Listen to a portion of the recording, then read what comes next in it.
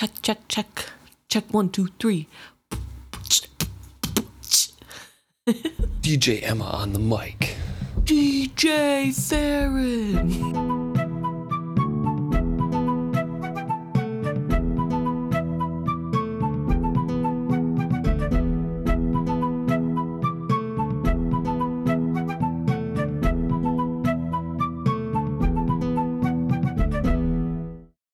Oh, some folk ride to the wild boar hunt, or for elk they knock their arrows. But my love rode with the vixen queen, to lay to rest our sorrows. She did not dream of fame that day, nor fear what pain might find her. She rode to heal her people's hearts, and my love rode behind her, the vixen queen's hunt. Welcome back to another episode of Is Fitz Happy? I'm Luke. And I'm Emma. And today we're discussing The Queen Awakes, Chapter 8. So excited. This is my favorite chapter.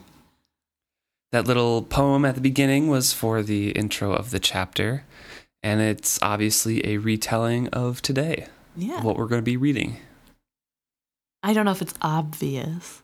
We haven't talked about it yet, but I presume most once people you read have. the chapter, Yeah. it's obviously a retelling of this. This day made into song. And the whole keep is astir early the next day is the first line of the chapter. It's the gathering of everybody to go out and hunt the forged ones, what the guards were promising to do at the end of last chapter. Yes. They were mad and upset because they dared attack the queen in waiting, and now everyone has made their promises, gotten together, and started festivities and bets and everything for the hunt today. Yeah. Fitz says this is like the general atmosphere of what it's like before a big winter hunt for game, but there's just a tinge of weirdness and, turmoil bubbling below the surface. I had seen this 100 times before a winter hunt for elk or bear, but now there is an edge to it, a rank smell of bloodlust on the air. I heard snatches of conversations, words that made me queasy. No mercy for that dong. Cowards and traitors to dare to attack the queen. Shall pay dearly, they don't deserve a swift death.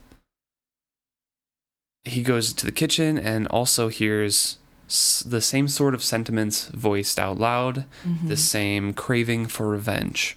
Right. This is a bloodthirsty crowd. Yes. So he goes to seek Verity, sees what Verity is up to, and he's in his map room, and looks like he hasn't really slept. Right. I could tell he had washed and dressed himself afresh this day, but he wore last night as plainly as a dirty robe. My prince, you do not ride with your guard today, I ventured, and all this time before this, he had been kind of quiet and just like sitting there, and with that question, Verity just kind of unloads on Fitz. Yeah. I do not, I dare not. How could I countenance such a thing, this hunting down of our own folk and kin? And yet, what is my alternative? To hide and mope within the keep walls while others go out to avenge this insult to my queen in waiting? I dare not forbid my men to uphold their honor, so I must behave as if I am unaware of what goes on in the courtyard, as if I am a simpleton or a laggard or a coward. Yeah. So, not great. Not a good mood. No. He goes on to say right here, I just want to point out, there will be a ballad written about this day, I doubt it not. What shall it be called? Verity's Massacre of the Witless? Or Queen Ketterkin's Sacrifice of the Forged? And we see at the beginning of this chapter that it's actually called The Vixen Queen's Hunt. Mm-hmm. So not quite as bloodthirsty as those. Verity kind of lays bare here, like, in this whole conversation that he has with Fitz, that he isn't happy with how he rules. He isn't happy with his abilities. He has tons of self-doubt and has no confidence. Right. And this really showcases his inability to think in a courtly way. He seems to view every problem as black and white. You can either do one thing or you can do the other. He knows somewhat of the implications that surround some choices versus others, but he doesn't quite see how you can do two things at once the way that later Kettricken is doing. And it's kind of sad. Right. It makes me feel bad for saying this because I do like Verity as a person, but he isn't a very good ruler. No, he's I think in a peaceful time it would be fine. Yeah. I think if he didn't have to worry about his younger brother trying to murder him constantly, maybe also that would help. But this really, really shows how inadequate he is. Yes. Yeah. And it goes to show even more so in the next part, because he relates how Kettricken came to his room last night after he and Fitz had that conversation about his skill dreaming. Right. And I do want to point out that Fitz doesn't want to hear about it. He doesn't care. Yeah. He doesn't care if they made up or if they fought the whole time. He doesn't want to know, which I thought was a little weird. Why do you think he doesn't want to know what happened? Fitz has been schooled on manners and stuff, and I'm sure this is like a taboo subject. Also, Fitz is young, and you're hearing about a family member's private affairs. That's fair.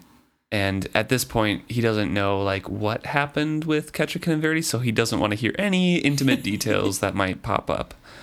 Probably because he's also still very embarrassed from last night when his intimate details were kind of like on display. So that's fair. But Verity says that Kettricken came not weeping as you might think she would, not for comfort, not to be held against night fears or reassured of my regard, but sword stiff as a rebuked sergeant, to stand at the foot of the bed and beg my pardon for her transgressions. Whiter than chalk and hard as oak. His voice trailed off as if he realized he betrayed too much of himself. She foresaw this hunting mob, not I. She came to me in the middle of the night, asking what must we do. I had no answer for her any more than I do now. First of all, I don't know who he thinks Kettricken is, but I did not think she would be coming to his room to weep. I don't think he thinks that either. I think he's lamenting the fact that she didn't. Right, but I just find his choice of words interesting. Yeah. Like, normal women would have been upset, which is fair, and maybe. I think that's the kind of women that Verity looks to, usually. Right, yeah.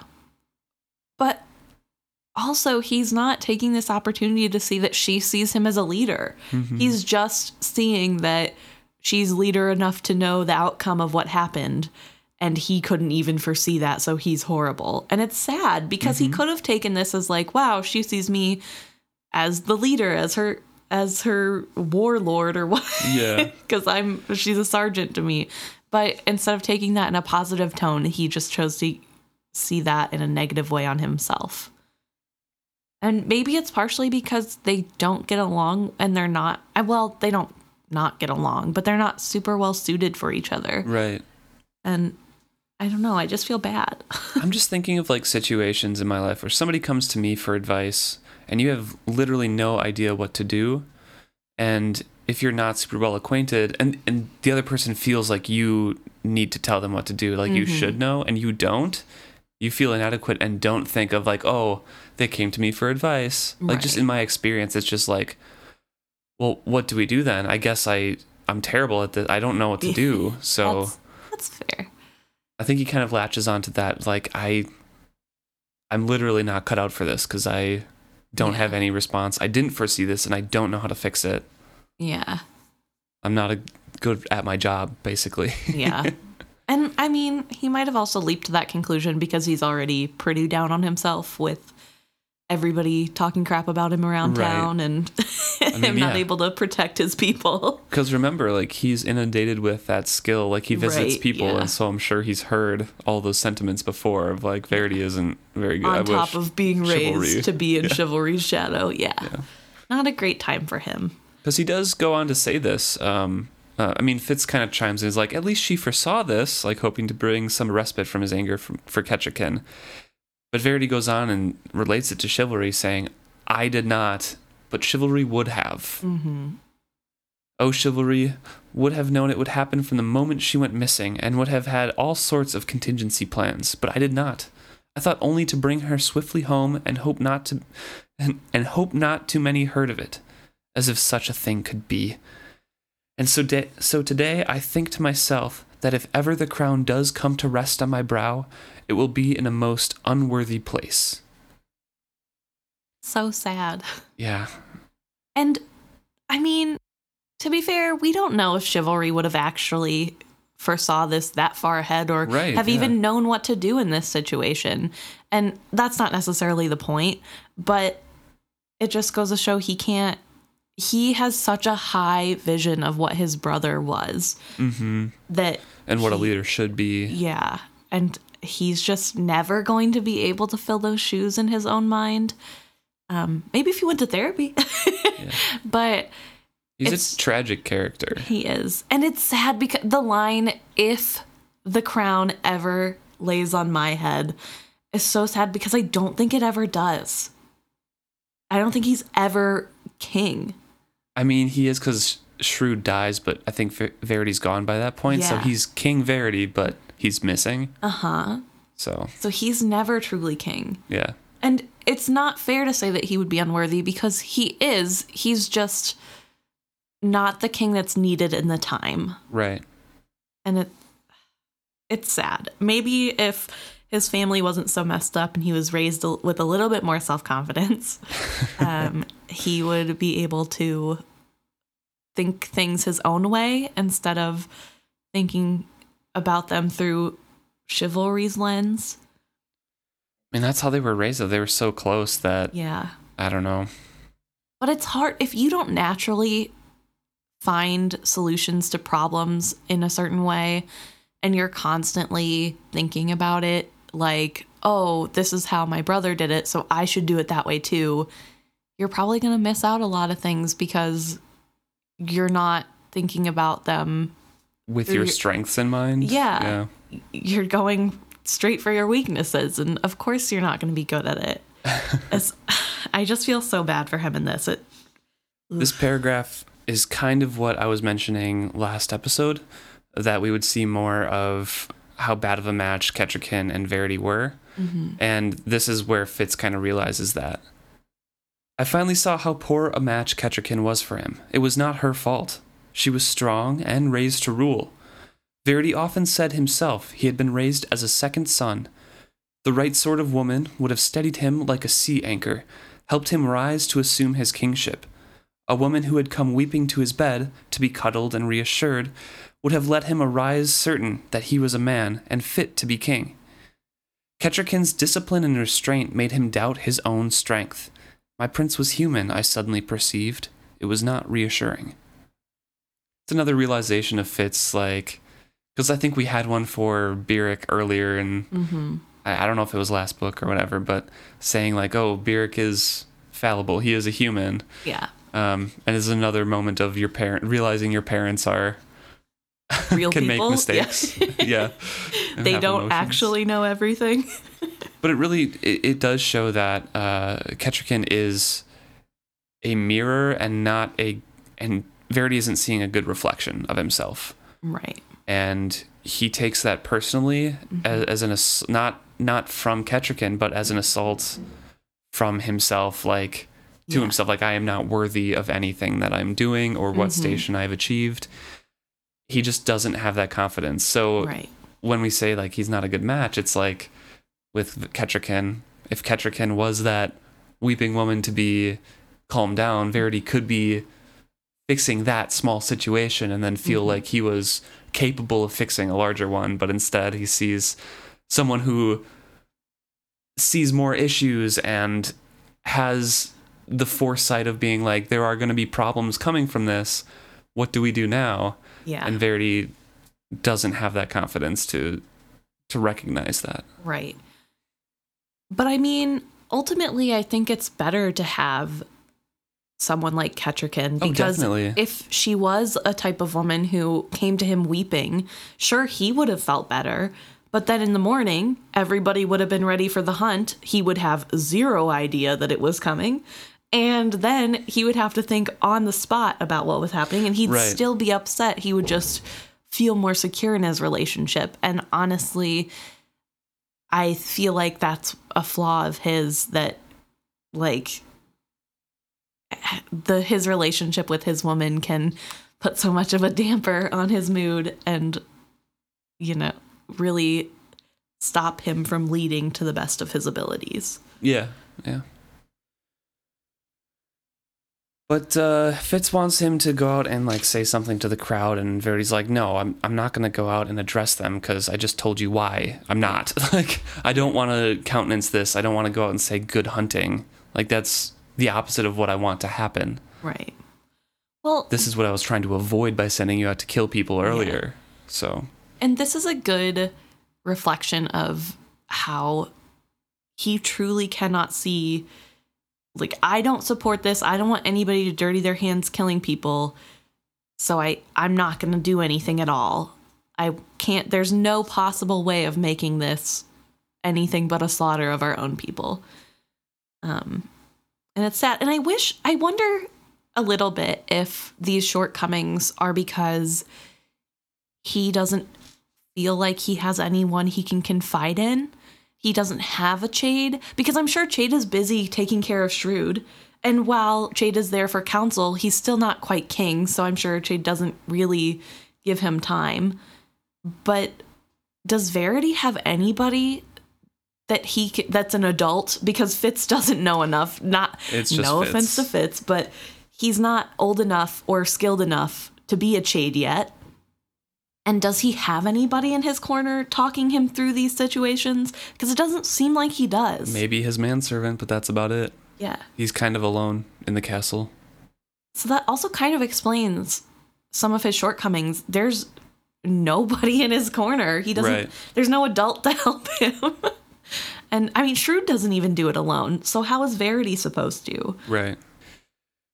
Fitz leaves and is going to head towards that gathering, and Regal stops him and asks where Verity is, because he is very upset about what is happening in the courtyard at this very moment. Right.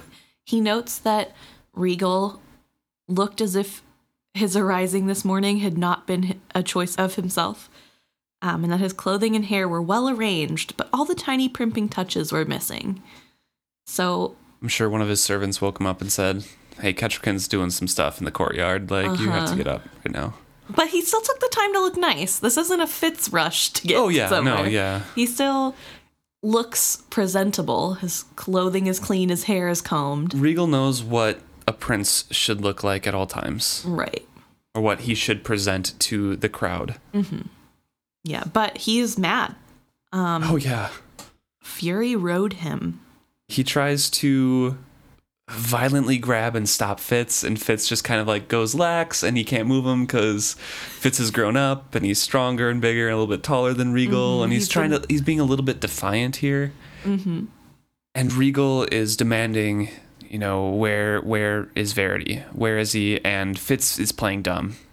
He's literally playing dumb, maybe, at this time of day, he could be up in his tower, or his map room, or his actual room, or down by the docks. I don't know. Well, he doesn't lie. No, he doesn't lie. He does say where he usually is during this time. Yeah, because Regal specifically asks him, where's my brother usually at this time of day?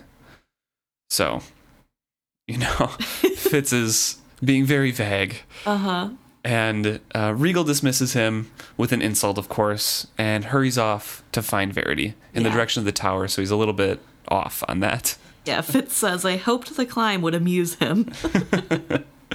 And Fitz breaks into a run to get to the courtyard. And he gets there and sees Kettrikin atop a wagon seat, standing, every head turned up toward her. She wore the same clothes she had the night before, and by daylight I could see how the spray of blood had marked the sleeve of the white fur jacket, and how a heavier plume of it had soaked and stained her purple trousers. She was booted and hatted, ready to ride. A sword was buckled at her hip. Dismay rose in me. How could she? I glanced about, wondering what she had been saying. Every face was turned to her, eyes wide. I had emerged into a moment of utter silence. Every man and woman seemed to be holding breath, awaiting her next words. And Kettrikin is speaking to the crowd, calming them down. Right. Why do you think this sight dismays Fitz? A couple reasons I was kind of thinking on this. One is that he was trying to make her presentable to court. Mm-hmm. So having her in her trousers again, having her with a sword out in bloody clothes, commanding attention on herself is not blending in and not giving him help in his task. Right.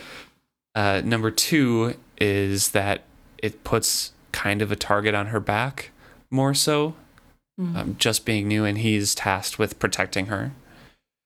And she doesn't seem to have very many attendants or guards around her or anything. Mm-hmm. And number three, he's expecting this crowd to still be merriment and boasting and going out to kill these forged ones. So he's she's joining this crowd to, gallivant off into the woods to kill our own people, the very thing that Verity doesn't want to do.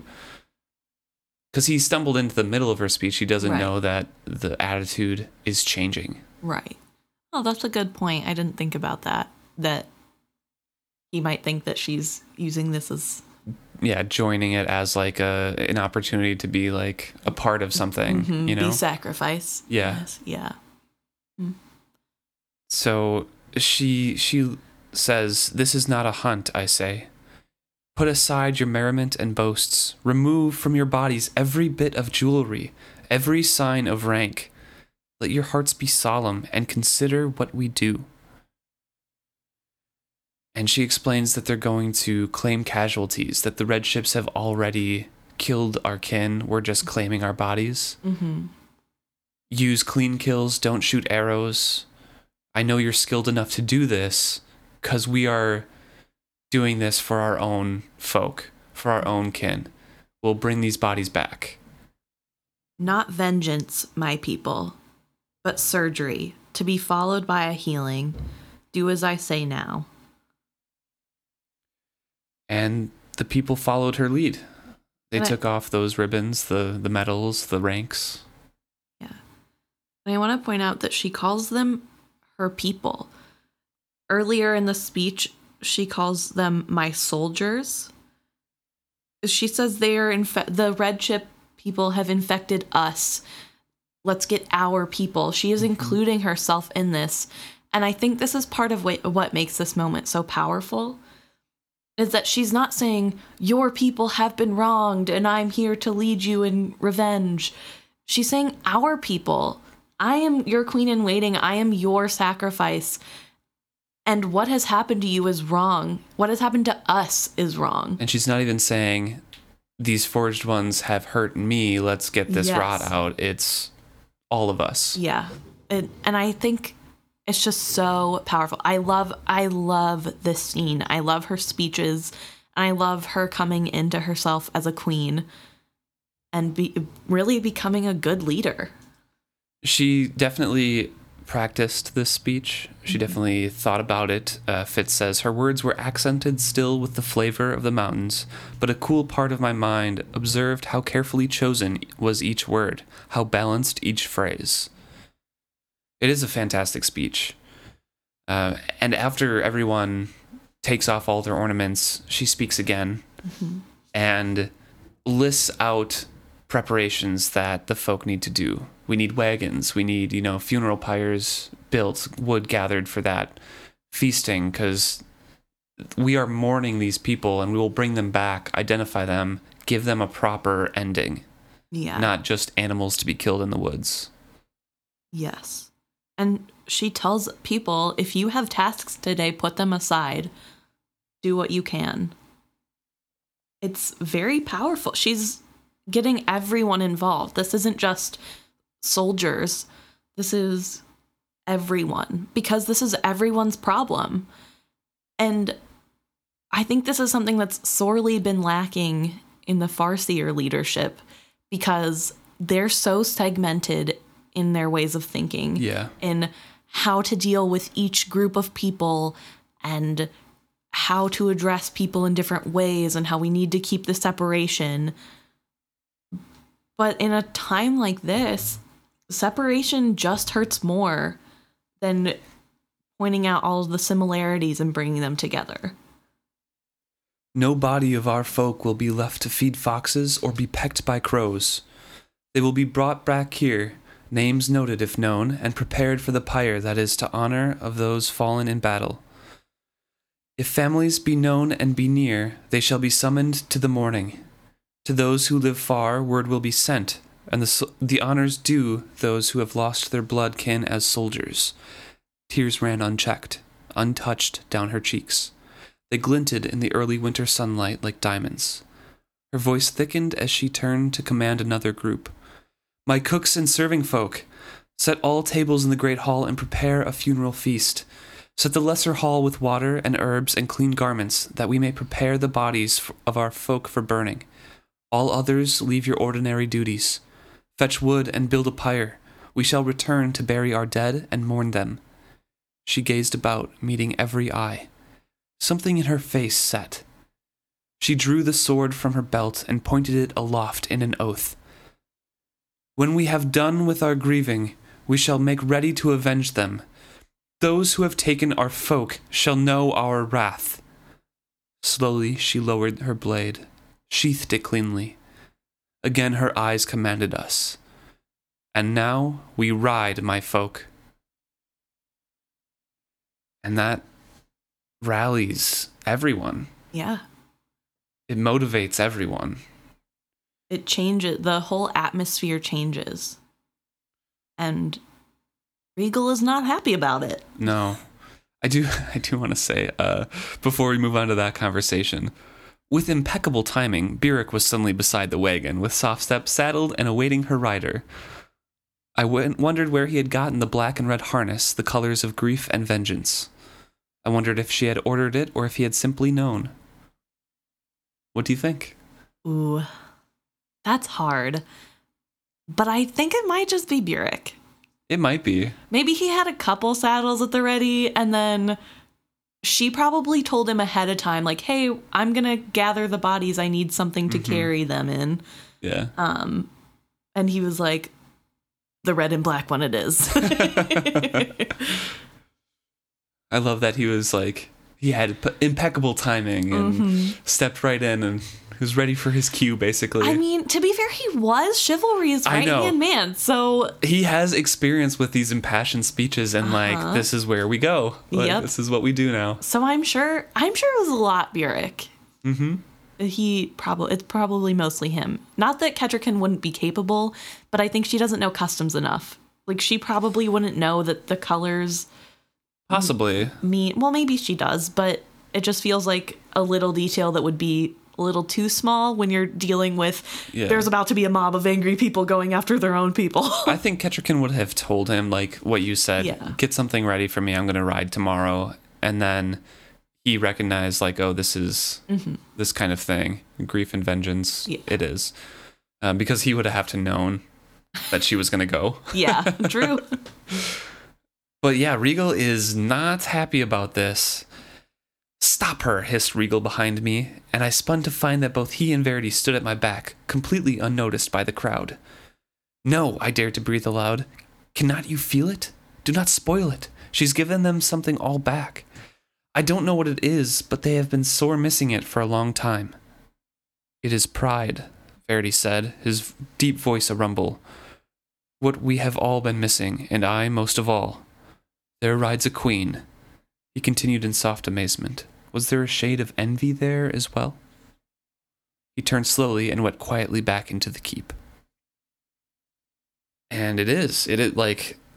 It's pride because at some point you have to address the forged ones. Yeah. Shrewd has not at all. And the people have been living in limbo for a long time. And here is a leader coming before you and saying, this is a sickness that we're cutting out. We're laying our people down to rest, and it is the Red Ship Raiders' fault. We will bring vengeance on them later, but for now, we are grieving for our fallen comrades. Right. And it's important because it gives them an enemy that isn't their own people. Right.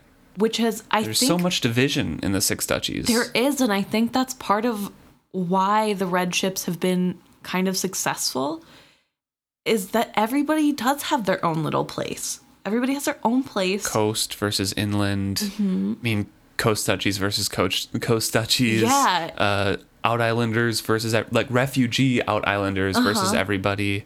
Regal's coterie versus everybody. Yes. Like, and so I think in doing this, in making this about everyone, and then also clearly outlining the true villain, it gives hope and understanding to people who can't quite wrap their head around common purpose of what they're doing now, what they can do to help, and what they're going to do in the future.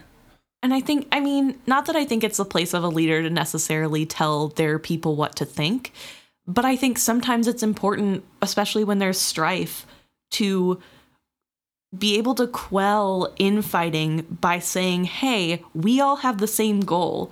We don't like that our people are being killed and attacked, but let's not attack each other. Let's help each other so that we can get over this. Yeah. All good leaders can address their people and either give them a peace of mind and say, we're going to take care of this. You don't have to worry yourselves about this issue, or give them a direction. Yeah. That this is where the nation is going. This is what we have a purpose. Yeah. We have a plan. And that's what Ketchikan gives them, at least in the short term. Do you think she left Verity's room and was like, well, he's no help. I got to do this myself. And then just started planning on her own? Maybe. I mean, it doesn't seem like she told him anything that she was going to do. No. Yeah, I mean, that's probably to be fair, pretty much what she did. He hasn't been very helpful, so... True. So I guess, might as well just do it yourself. And Regal is confronting Verity here. So Verity turns into the castle, and Regal hastens to stop himself right in front of her, or front of him, and says, "How can you have allowed this to happen? Have you no control over that woman at all? She makes mockery of us. Who is she to thus issue commands and to take out an armed guard from the keep? Who is she to decree all of this so high-handedly?" Regal's voice cracked in his fury. My wife. My wife, Verity said mildly. "And your queen-in-waiting, the one you chose. Father assured me you would choose a woman worthy to be a queen. I think you picked better than you knew." Verity knows, like, what Regal was trying to do. But Ketchikan surprised him. Ketchikan surprised everybody. Yeah. I think myself included when I first read this. In a good way, though. Well, not to Regal, but also I want to point out that in Regal's little stance here, he is putting all the blame on Verity. How did you allow this to happen? Have you no control? She's making a mockery of us. Like, it's Such our a problem, but Chalced way of thinking. yes, control your woman. Gross. But also, it's so strange to me because this is all due to his actions. Yeah. Literally, none of this would have happened if he wouldn't have left her in a storm. Yep. So how is this now Verity's fault? But nothing can ever be his own fault because Regal's perfect. So it's just really interesting, and I wonder if this is how his mother talked to him, or if this is how his mother talked about his brothers to him. Probably both. Yeah. Honestly. I mean, he calls him names. Yeah. And says that she's going to steal the power and calls Ketchikan a mountain vixen. Like, I will not let a mountain vixen steal the crown. Yeah. Your wife, you're undoing, you ass. She undermines you. She cuts your throat as you sleep. She steals their hearts. She builds her own name.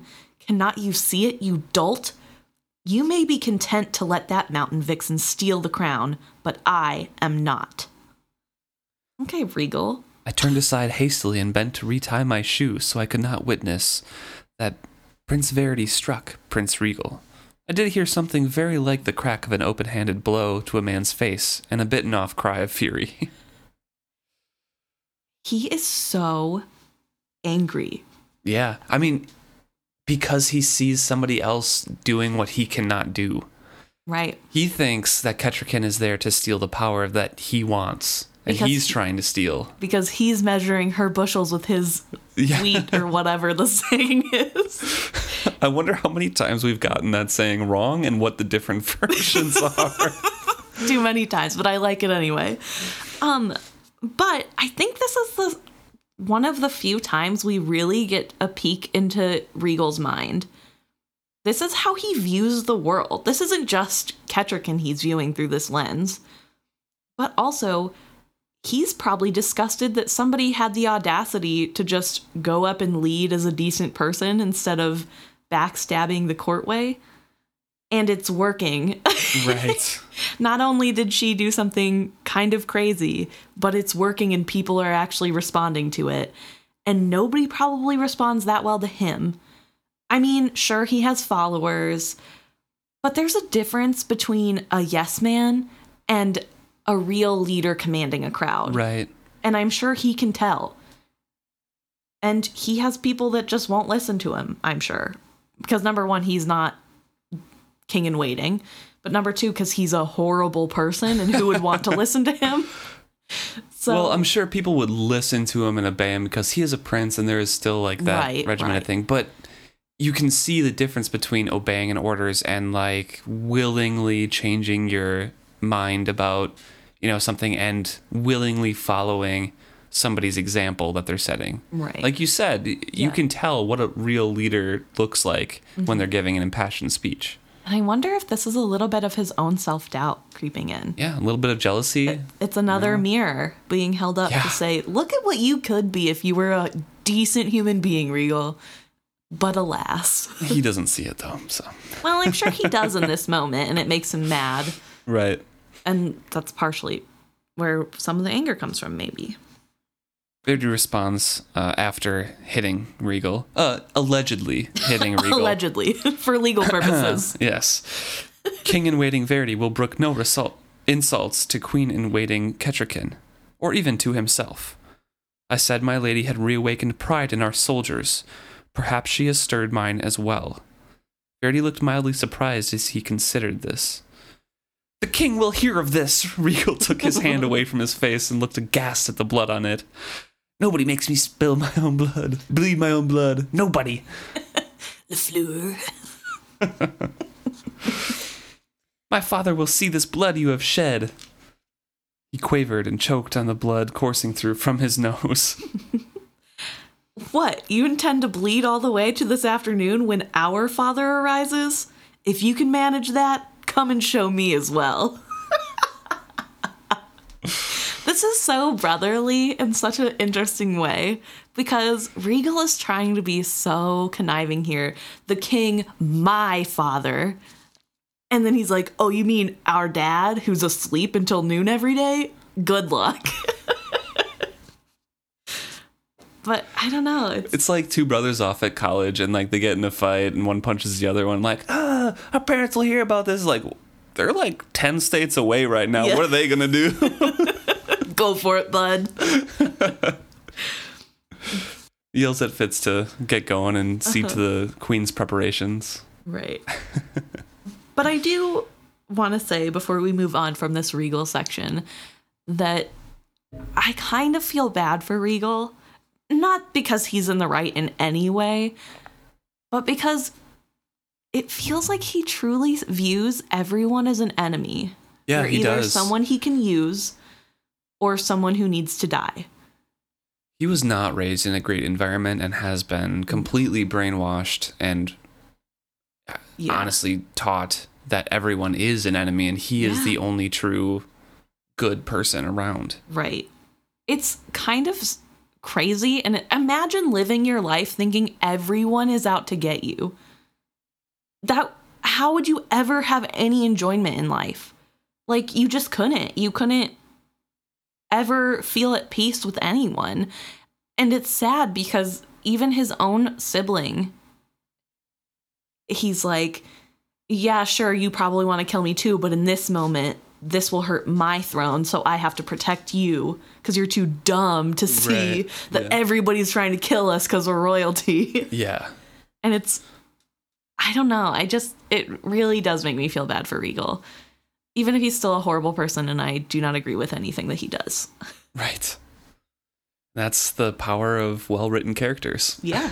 Yeah. So Fitz goes off to help with these preparations, and he sees a couple different things. One, that everyone is obeying, first of all, and two, that the women who were attaching themselves to Queen Kettricken and were allies to Kettricken before this happened found themselves as if they were shadows of the queen herself, with their own attendants and things like that. And they're not scrupling to go to the lesser commons. Yeah, the lesser hall. Yeah, they're going everywhere. Which is... And supervising the right. preparations. But still, who knows what they were actually doing. But I mean, it's uncommon. Noble ladies don't need to do work. Right. And they're taking Kettricken's example, which I think is great, that she's like empowering women. Personally, I think it's great. But it's like really cool to see. You said that like I think that would be bad or something. Obviously. No, I know. Chelseid is the best place in the Six Duchies, actually. Excuse me. No, it is great to see, though, because they are taking that example, like you said. And even if they are probably enjoying their newfound fame and a little bit more power, they are using that power to go and help. Right. To go and prepare for this solemn day. Right. Well, because they very easily could have not done that. Right. Or looked down on the preparations and been like, oh, that's not for me. And no one would have really missed them. No. It's just Fitz, who is trained as a spy, is like, oh, these people actually came down. I'll have to note that in my mind. And I think it's really cool that they're getting to see for themselves what it's like to do something for yourself and pride. For the people. Yeah. Yes. And to do something that isn't just a busy work task. And I'm glad that they get this opportunity. And I'm glad that Kettricken has become friendly enough with them to give them the courage to do that. Right. So. Yeah. And the preparations are all complete. Fitz was hauling wood for a little bit for the funeral pyre. And the hunt returns. They are coming in quietly, riding in a solemn guard around the wagons they escorted. Kettricken rode at their head. She looked tired and frozen in a way that had nothing to do with the cold. I wanted to go to her, but did not steal the honor as Byrrc came to take her horse's head and assist her dismount. Fresh blood splattered her boots and soft stepped shoulders. She had not ordered her soldiers to do that which she would not do herself. This is what Verity could have done. Yeah. This is how Verity has always been. Mm-hmm. He's one of the soldiers' men. Yeah. He is with them. He does what they do. He's not afraid to get his hands dirty. And instead of viewing this as an opportunity to show that part of himself to the whole castle, to all of Buck, it's Kettricken who's taking up the lead. And I wonder a little bit if they're too similar to get along, but this is what he could have been if he had been raised in a loving family that didn't always put all of their eggs in the one basket. I think the family was loving, except for his stepmom and stepbrother. Or half-brother, excuse me. But I mean, I'm sure he has constantly heard his whole life. Yeah, but it's chivalry. It's chivalry. Yes. It's chivalry. It's all about... And, well, it doesn't matter that you did bad on that test because chivalry's going to be king. You know, like that attitude probably affected him a lot. And I don't know. I just think it's a beautiful thing to see two characters who are so similar and yet act so very differently. Right. Because if Verity had known this was going to happen, he would be out there doing this too, I'm sure. Yeah. But also, since he did see it, he didn't want to upstage like Queen Kettricken or go out there with her, because then he would be expected to speak and he'd be taking it away from her, which she would probably not find well. And he's not a very good public speaker, it seems like. He's not. So I'm sure 100% he's not. So I'm sure it was not exciting for him, the prospect of him having to rally the troops. But I could imagine if Chivalry was alive and this happened and Chivalry was the one out there giving this speech, Verity would ride along with them to do this. Like, you could definitely see him within this. And yes, he could have. And he didn't even have to give a speech. He probably just put that in his own mind of, well, if I go, then I'm upstaging her, instead of figuring out a way in which he could have gone to support her and not upstage her. Because it says that after he saw that and after he dressed down Regal, he goes talk to Shrewd for a little bit, and then he stays in his map room until they come back. Yeah. Probably moping. Yeah, probably, honestly. Well, I wonder, because he does go see Shrewd first, if Regal got to Shrewd first, and so he got kind of a, don't hit your brother, probably not super severe in any way, but... Maybe. I think Verity gets there first.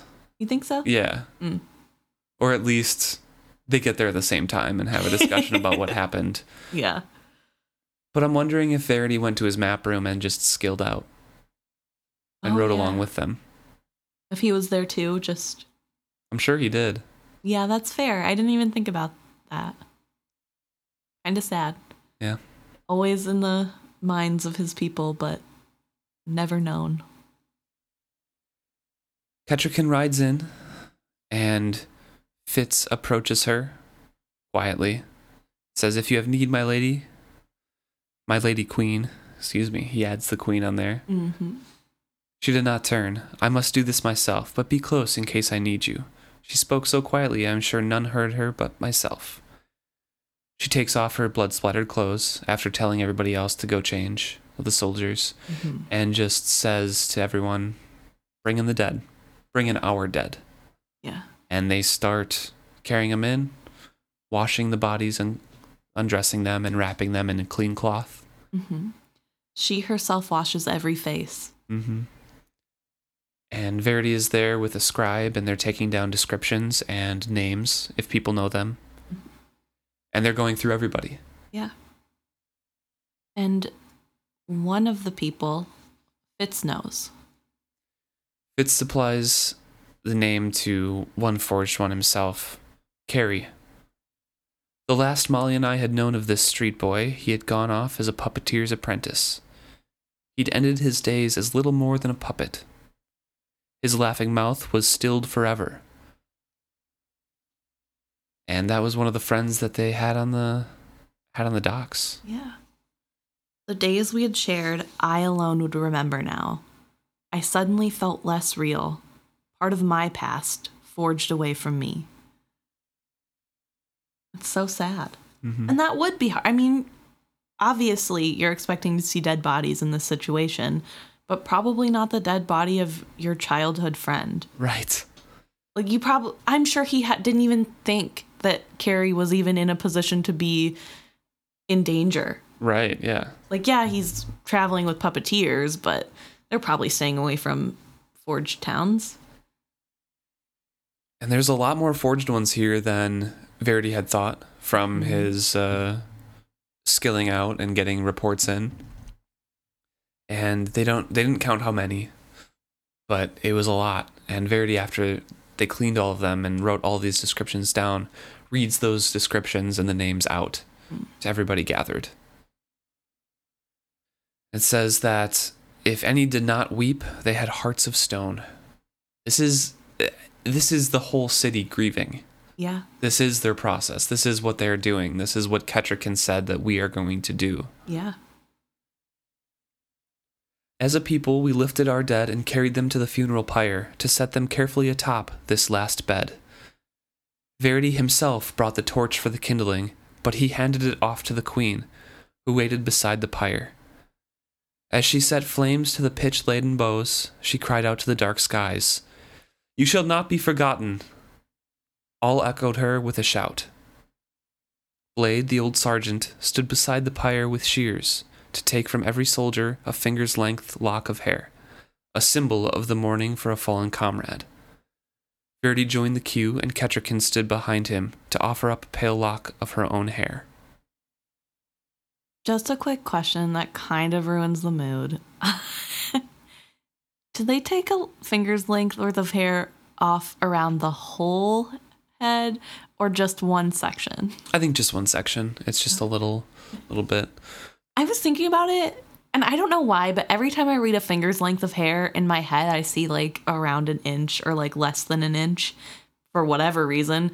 And then I like actually today looked at my finger and went, that's kind of a bit more. that's kind of longer than I thought. And I mean, what if you have big hands? What if the guy cutting their hair has really big hands? Right. I mean, I don't know. Not the most important thing, obviously, in this moment. But just the thoughts that filtered through my head. You're wondering if everybody got bowl cuts? Well, it would take much longer that way, but also wouldn't it look a little funky if you just have one? And then every time somebody dies, are you using the same strand or do you go to a different side of your hair? You know, like, I'm just curious about these things. And then after, they had a party, kind of. Yeah. Celebrating the life and what was going to happen in the future. Right. They wait until the pyre has burnt down to ashes. To eat. Yeah, they're fasting. The whole time they follow Kettrikin's example. But yeah, then it's the party. They put picnic tables out on the lawn. The Great Hall, the Lesser Hall, and the courtyard are all full, and everyone is welcome to come. And most people do from the city and the keep. Right. And it says, kegs of drink were rolled out, and such a setting out of bread and roasted meat and other viands as I have not even imagined that Buckkeep possessed. Later, I was to learn that much of it had simply come up from the town, unsought but offered freely. This is what good leaders bring out in people. Common purpose, a common feeling. And look at how generously these people gave of what little they had to give. Now just imagine if there was a leader like this whole time, how much easier it would be to raise funds for this dumb war. I'm just saying, if we could have utilized Kettrikin's knowledge and power earlier, it may have helped. And everyone is at this party pretty much. The king has descended. The fool is there, muting his bells. And they eat. Regal is there in a very black... It says, in so sumptuous a costume of black that only the color denoted any sort of mourning. He scowled and sulked and drank, and I suppose for some, his surly silence passed for grieving. For me, I could sense the anger seething within him, and knew that someone, somewhere, would pay for what he saw as insult to himself. It's a little bit more of what you said before, like he sees everyone against him. Yeah. This celebration and coming together as a people is bad for him because he's not the one who suggested it. And he doesn't do well, it seems, when everyone's coming together. I don't know why. Oh, it's like he thrives in strife and... Fair enough. The only way to get to the crown is if there's strife, I suppose. But after they finished eating, at least the high table finished eating, King Shrewd gave a speech, pretty sparse, not mentioning the hunting that they did that day or the forged ones or the forging in any sense, but talking as if they had lost soldiers and these were victims to a red ship battle, and talking of the red ship raiders. And he spoke as though we just must remember these victims in this war. And then he pleaded fatigue and grief, and he left the table to return to his own chambers. And then Verity rose and gave a speech, basically saying again what Kettrikin had said earlier in the hunt when he was listening to her. Yeah. Saying that we're grieving now, but in the future, we're bringing vengeance to the Red Ship Raiders. Yeah. Fitz remarks that he lacked the fire and impassionment of Kettrikin's earlier speech, but I could see all at table responding to it. People who weren't there in the courtyard get this new speech of like, this is what's going on. Yeah. And the people who were there see a reflected sentiment in their couple, in their king and queen in waiting. That they agree. They had the same mindset. Yeah. And this is where Verity doesn't really show his speaking skills. He's not a skilled orator, but he got the job done. Right. And it's important. I mean, they're seeing their leader say, hey, what happened isn't right, but we're gonna give it right back to him. Yep. I imagine there's finger guns at the end. It's just a little awkward, and everybody's like, sure, okay. Verity and Ketchikan left the table late that night, she on his arm, and they made sure that all marked how they left together. Regal remained, drinking and muttering to himself. I myself slipped away shortly after Verity and Ketchikan left to seek my own bed. So Fitz goes back to his room, doesn't try to fall asleep. He's just kind of staring at the fire, and rose immediately when the door to Chade's chambers opens up. Right. And he is super happy and excited about what is happening. He is all energized, and Chade is just ready to go with this. His gray hair was wild, his green eyes glittered like gems. He was pacing about his chambers, and as I entered, he actually seized me in a rough embrace. He stepped back and laughed aloud at my shocked expression. She was born to rule, born to it, and somehow now she has awakened to it. It could not have come at a better time. She may yet save us all.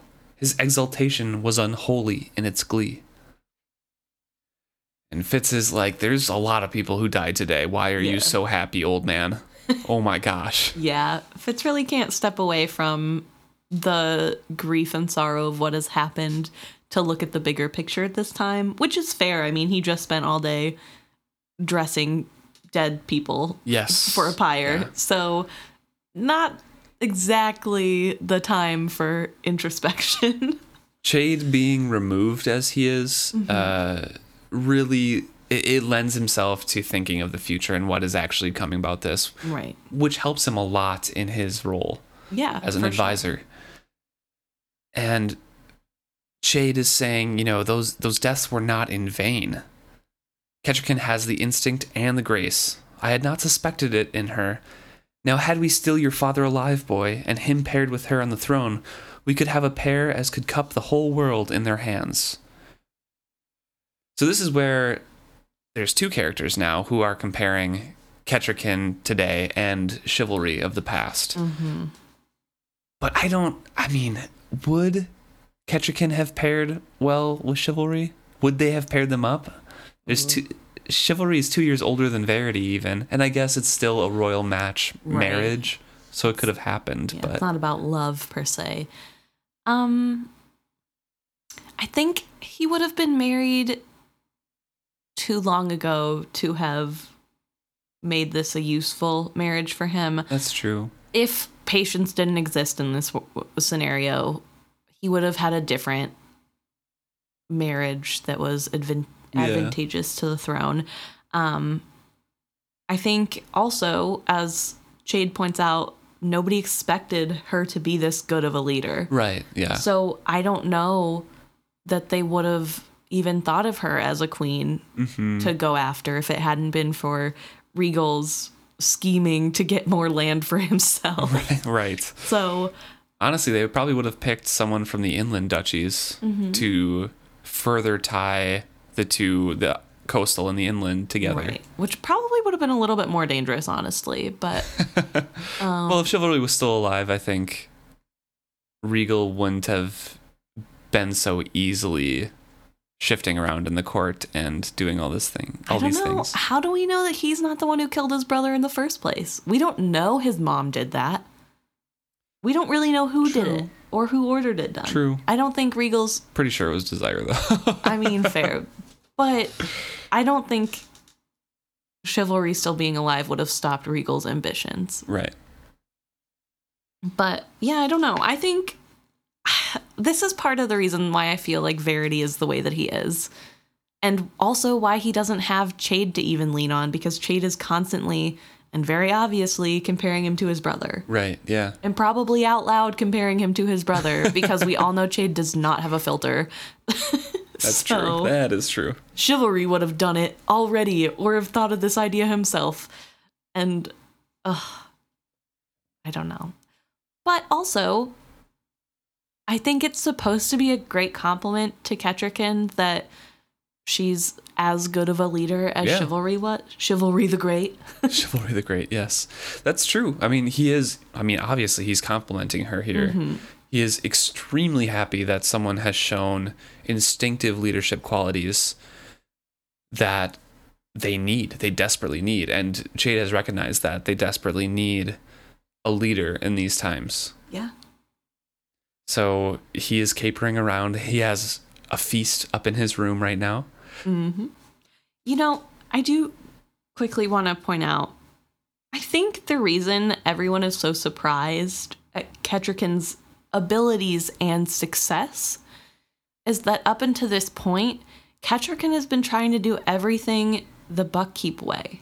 She's been trying to be a noble lady of this area. She has been doing what Verity does in playing to her weaknesses.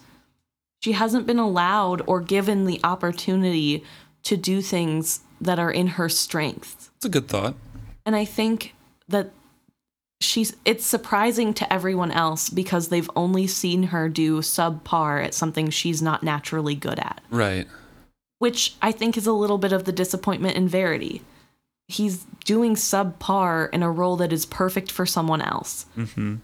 And that's why he's so energized later to go on the quest. Right. To find the Elderlings, and why he sticks at it and has that singular purpose in his mind and carves a dragon pretty much by himself, which is freaking miraculous. I mean, Fitz does it too. It runs in the family. Yeah, but he needs Night Eyes, who has a whole other lifetime of memories that he pours all into there, and he needs the Fool to make it realized. True. Verity does use Kettle as well, but spending like a full year carving a dragon by herself, which is usually only done by a coterie. Right. It's pretty awesome. But yes, you're right. It does run in the family. Fitz has also had a lot of memories that he can give. But yeah, no, I don't know. I think it is interesting to me how surprised everyone acts, because to me, reading this, I've seen this ability in her the whole time.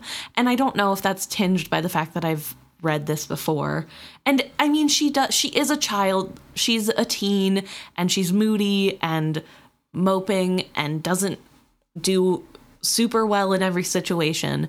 But I think her want to be a sacrifice, her need to do something, the fact that the first time she meets Fitz, she's like willing to poison him on site, no information needed. I'm not that surprised that she's able to lead in such a ferocious way. Yeah, I mean, she has proven that she can take the initiative on things, but I think your mindset is a little tinged on rereading. Fair. Because if you think about it, we get her impetuously poisoning someone.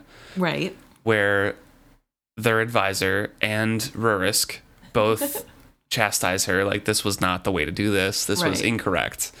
And then we see her, yes, being very strong on the night of her brother's death, which is a little peek of what she can be and what she can do and her resolve in leading. But then we don't see like any other thing besides her want to be a sacrifice. And then we hear from other people, she's just asking questions. She's not doing her role here. She's not doing anything. This is the first time we actually see her step up to the plate and do the whole act of leading and taking charge and doing it correctly. Well, yes, but also she's still not doing the correct thing in the eyes of like a noble lady. And so right. But doing the correct thing for a leader. Right. I don't know. It's probably because I've already read this and I love this chapter and I love how strong she is and how she had to do this herself in a foreign country in a language she doesn't even speak natively, I'm sure. Although, who knows, she probably learned it from birth. But still, it's not her first language. Right. And she still empowered an entire city to come together in a time when they have not been able to do that yet. And I don't know, it makes me a little sad that everybody's like, I can't believe she did that. And I guess, they don't really have any frame of reference, but... I mean, you yourself said that you were surprised that this happened the first time you were reading through. So yeah. I think it's we know what Kettricken is. Yes. And what she becomes later and where she takes this. But first time reading through it, I think it's more like, wow, like she can actually lead. That's awesome. And then I know for the first time I read through this, Chade's attitude was kind of infectious. Because you kind of are in Fitz's head the whole time, and you're like, why is he so excited? And then he explains everything, that she has the knack for, taking these situations and turning it on its head to be something good. And you're in Fitz's mind, you're like, wow, you think she's calculated and things, and Chade's like, no, I think she did it from the heart, but this is what we need. This is perfect. This is exactly what we've been looking for, and it will help the Six Duchies. And you kind of get that infectious, like, Kettricken's awesome. Let's go. That's fair. I don't know. But yeah, it is infectious. It is nice that they're like, hey, she's actually going to help a lot. This is great. And like I said, Fitz does continue to question Chade's attitude here, and Chade's like, I don't know how many died, but I will find out. I will be the one who sends all the letters, all the blood gold. I will contact the families. I know the personal cost of all of this loss, but I also know what this has gained us. Yeah. And Fitz is like, I beg pardon. It was just that you seemed so merry when I first entered. And merry I am, as you should be. We have been rudderless and drifted, pounded by the waves and pushed by every wind, and now comes a woman to take the tiller and cry the course. I find it a course full to my liking, as shall everyone in the kingdom who has sickened these past years from being always on our knees. We rise, boy, we rise to fight. And Fitz sees that all of this joy was backed by fury and grief, and this is finally something he can look forward to, finally something that Chade can be like, we have a direction that I've from the shadows trying to been pushed, but I can't do anything. I see where we need to go, but Chade himself is powerless in this sense, because they need a visible leader to take the reins. Right. And also, I mean, I'm sure he doesn't know the best answer, and he doesn't know how people are going to respond. It's all speculation. Right. He has a lot of knowledge and years behind him, but still you never know. These are real people. And sometimes it just takes somebody with an outside perspective to come in and shine a light on the thing that you weren't thinking about at all. And a lot of passion, too. Chade has a lot of passion, but it doesn't translate into impassioned speeches and motivating people. It's for manipulation and planning, and that planning and calculation isn't what the Six Duchies needed. It was Kettricken. Yeah. And it is good that he points out that just because something happening is advantageous for someone doesn't mean that they did it in a malicious way. Right. You can naturally come upon things that help yourself. It just takes a lot of skill to be able to work it in a way that you're passionate about that helps others become passionate about it too. She took an unavoidable, unmentionable situation and made high tragedy of what might have been simple slaughter in lesser hands. Boy, we have a queen again at Buckkeep. Do you think Shrewd's first wife was a queen similar to this? Yes. 100%. She keeps getting mentioned. Queen Constance. One, Patience loved her. Right. And she befriended Patience when Patience was just a child and not even dating chivalry yet. And we keep hearing references of like Patience mentioning that the court before Queen Desire was the same way. She like had women do things. Hod came from Queen Constance's retinue, and like all of these different things of she was a queen who knew how to rule her court and what was going on and the best way to do that and empower people to make the decisions. And it was peace times mostly. There were disputes with borders and solidifying duchy borders and things like that, but they weren't constantly at war. So she had a little bit of helping along the way, I guess. But from everything that I gather in the books, Queen Constance was also a very strong leader and probably a very great match with King Shrewd. That's fair. Ah, what could have been.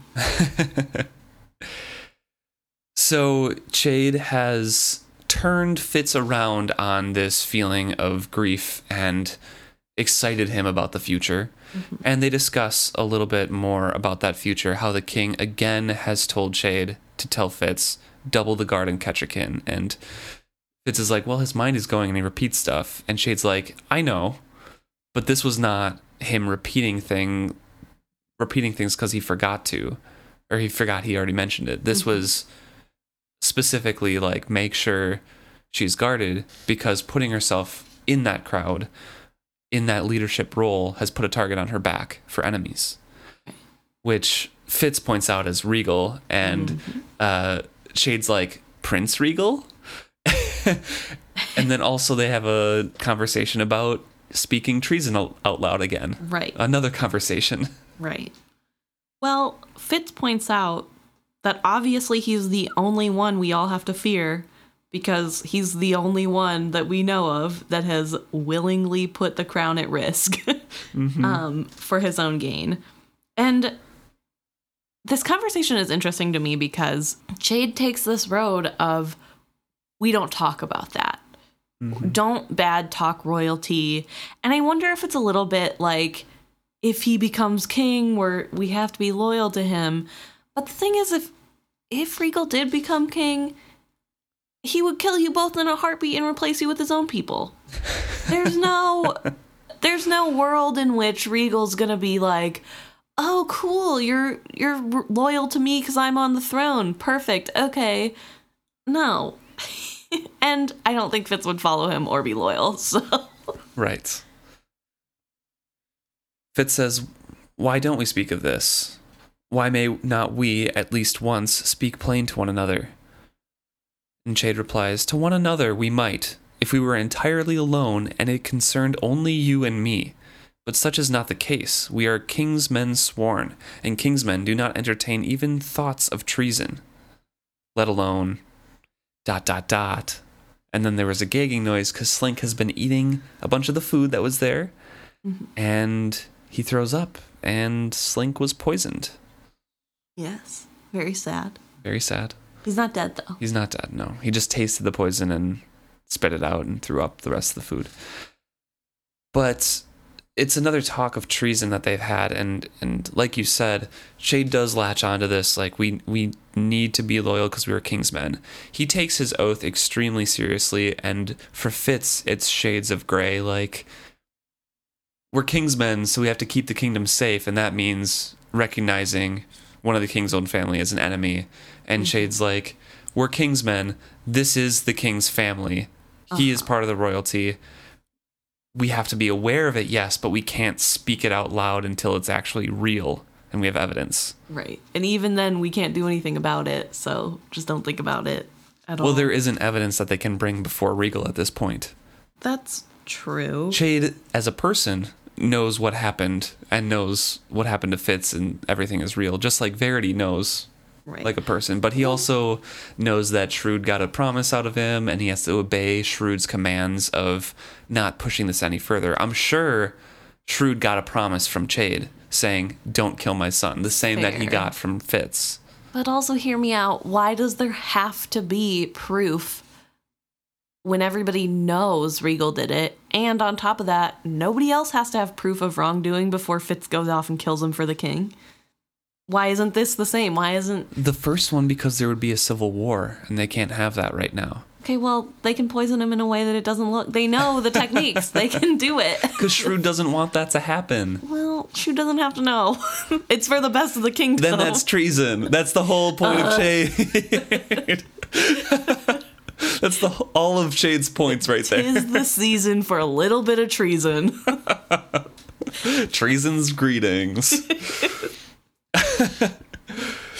All right, so yeah, they find out that Slink has been poisoned eating the sausage that was left in Lady Time's room as a gift to Lady Time. Yep. And Fitz is freaking out because he was poisoned and he has PTSD from that. Right. And Chade makes the snide remark, they put the poison in the spiced sausage because we wouldn't taste it. Let's hope they didn't poison the wine, which is how Fitz was literally poisoned. Yeah. So not a great thing to say, even in jest, which I'm sure it was. Or just without thinking. That's how Chade kind of is, no filter. But it really sends Fitz down a spiral. He cannot focus. He's just sitting there thinking, oh my God, am I poisoned right now? What's my body doing? Do I feel twitches coming on? Is my mouth burning? And Chade's like, stop it. Chade said quietly, sit down, drink some water. You're doing this to yourself, Fitz. That bottle was well sealed with an old cork. If the wine was poisoned, it was done years ago. I know a few men with the patience to poison a bottle of wine and then age it. I think we're fine. So he does know men who would do it, though. Yeah, he does. He does. Probably himself as well. Yeah, honestly. It's like he's racking his brain right now. Where did I get this wine? Okay, it was really old. Did I break into one of my own poison wine bottles? Yeah, but it would be scary. I mean... And then following that conversation, Fitz points out it was Regal. He did this. I told you he believes she is the king's poisoner, meaning Lady Time. How could you have been so careless? You know he blames Lady Time for his mother's death. Shall we be so polite as to let him kill us all? He will not stop until the throne is his. And I tell you again, I will hear nothing of treason. Chade all but shouted the words. He sat down in his chair and cradled Slink in his lap. The little beast sat up, tidied his whiskers, and then curled up again to compose himself for sleep. I watched Chade's pale hand, the standing tendons, the paper skin, as he stroked his small pet. He looked only at the weasel, his face closed. After a moment, he spoke more calmly. I think our king was right. We should all redouble our caution, and not just for Kettricken, or ourselves. He lifted tortured eyes to mine. Watch over your women, boy. Neither innocence nor ignorance is any protection against this night's work. Patience, Molly, even Lacey, find a way, a subtle way, to give Byrrc warning as well. He sighed, asked of no one. Have we not enemies enough outside our walls? A plenty, I assured him, but I said no more of Regal to him. Chade knows, like I said, he knows in his head that it was probably Regal. Yeah. Probably 80% to 90% Regal. But he can't speak that out loud because it is treason and going against all of his life's work for the king. Right. And also... But he's frustrated with it. Yeah. And also, I mean, he knows if he says anything, it's going to rile Fitz up more. Yeah. So he has to be the adult in the situation and be like, we're not talking about it. Yes. And he knows that there's enough enemies outside that he doesn't want to deal with more in the inside. But at the same time, he knows to tell Fitz, like, make sure everyone is safe because he will try to kill everyone, basically, to hurt you. But also Fitz has a point. Pretending this isn't happening isn't going to save them. Oh, yeah. It's a blind side of Chade's for sure. And I love the line, are we going to be so polite as to let him murder us all? Because that's what everybody seems to be willing to do. They're so scared of the decorum and how it looks and whether or not it's treason in this weird gray area of what do we do. And that's where Regal is thriving and how he's able to do all this and how he's so emboldened because no one is doing anything to him. At the very least, they don't have to poison him to kill him. There's poisons that I'm sure make him a cripple. Right. Or take away his mind from him. He's still alive. He's just no longer at full capacity. And why can't they do that at least? Why is his crimes up until this point not a good enough justification for at least that? Why can't he lose an arm or a leg? I would love that too, but at the same time, Chade knows that they're at a war, and Verity seems to be kind of failing at certain things or like getting wasted away by the skill. So if he dies, there's no heir to the throne. Yeah. Literally no line, and then there's going to be chaos, another civil war probably. Yeah. People vying for the next throne. Or is Fitz going to be propped up there, and then there would be a bastard on the throne and probably civil war. Like there's right. Chade is thinking so far ahead that he literally can't risk any status quo change at all. Otherwise, he might upset the future that might happen. He's so locked in his own, like, we need to keep the Six Duchies safe no matter what. Okay, good point. I hadn't been thinking about, because I know how this ends, I guess I didn't think about it in the context of, in their minds, they don't know what's going on, and for all they know, Verity could die tomorrow, so they do have to keep Regal around for that reason, and I guess I can understand that. But knowing what I know... Right. How could you be so stupid? I've seen the future and I know you're being an idiot. And then Chade drops the bomb that he's leaving for a journey. He's traveling. Fitz asks where, and Chade replies in a Chade-like fashion, of course, where I need to go. Now I think I need almost as much to stay. He shook his head to himself. Take care of yourself while I'm gone, boy. I won't be about to watch over you. How often do you think Chade has stopped a potential threat to Fitz without anybody knowing? This line really made me think about it because we don't ever really see Chade doing anything.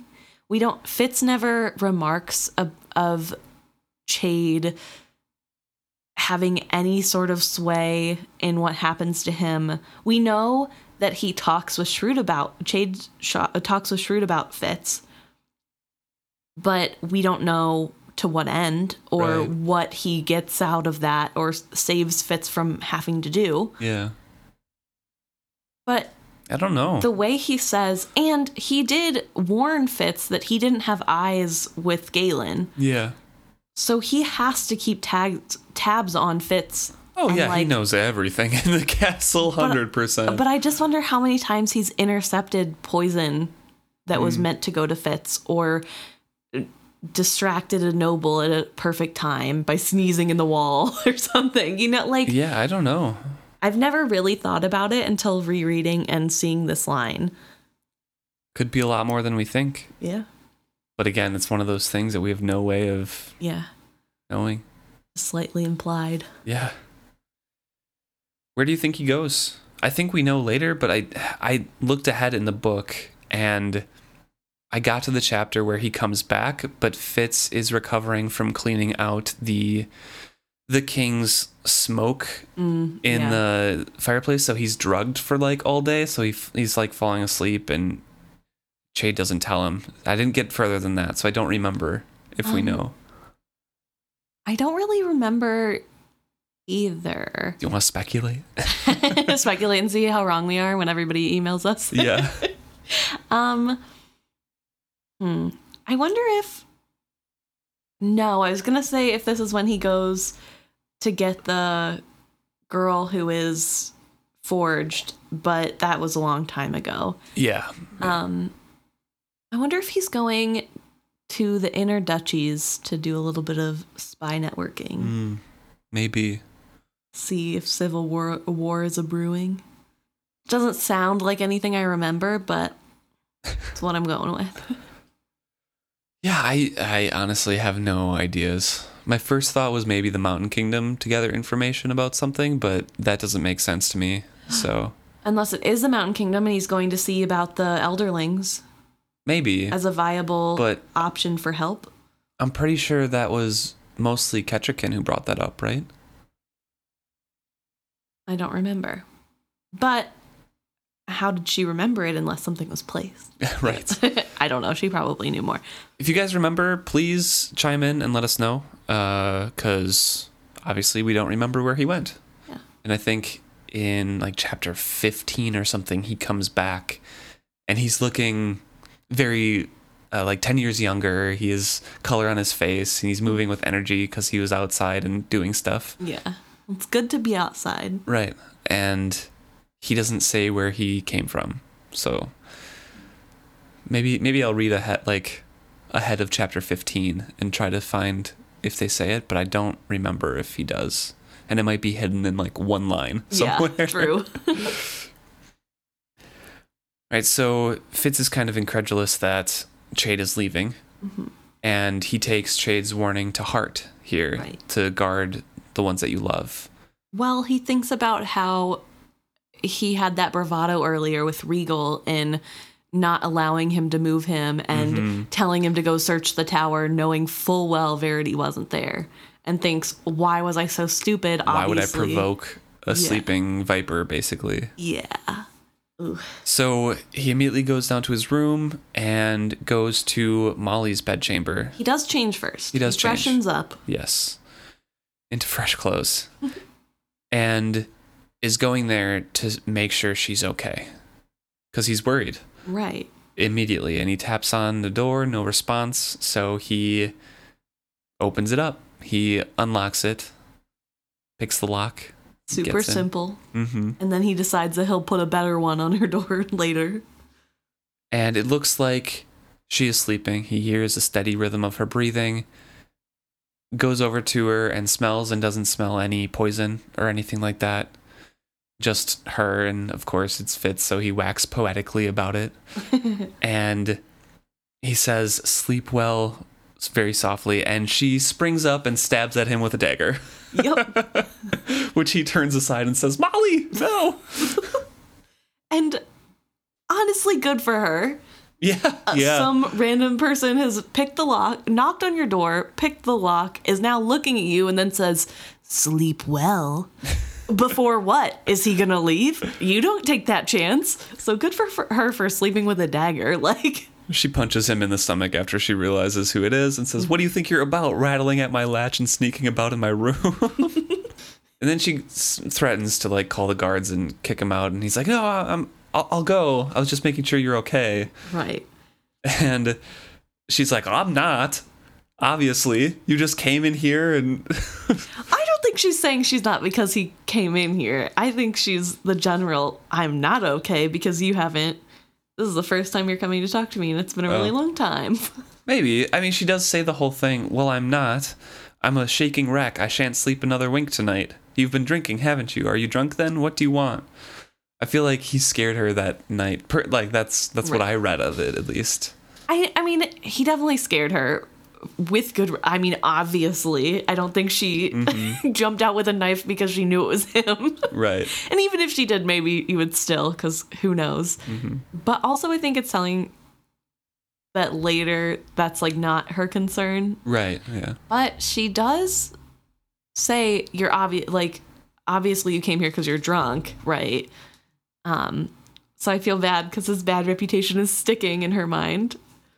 Yeah, definitely the bad reputation. And Fitz tries to dissuade that thought and says, no, I'm not drunk, I promise you.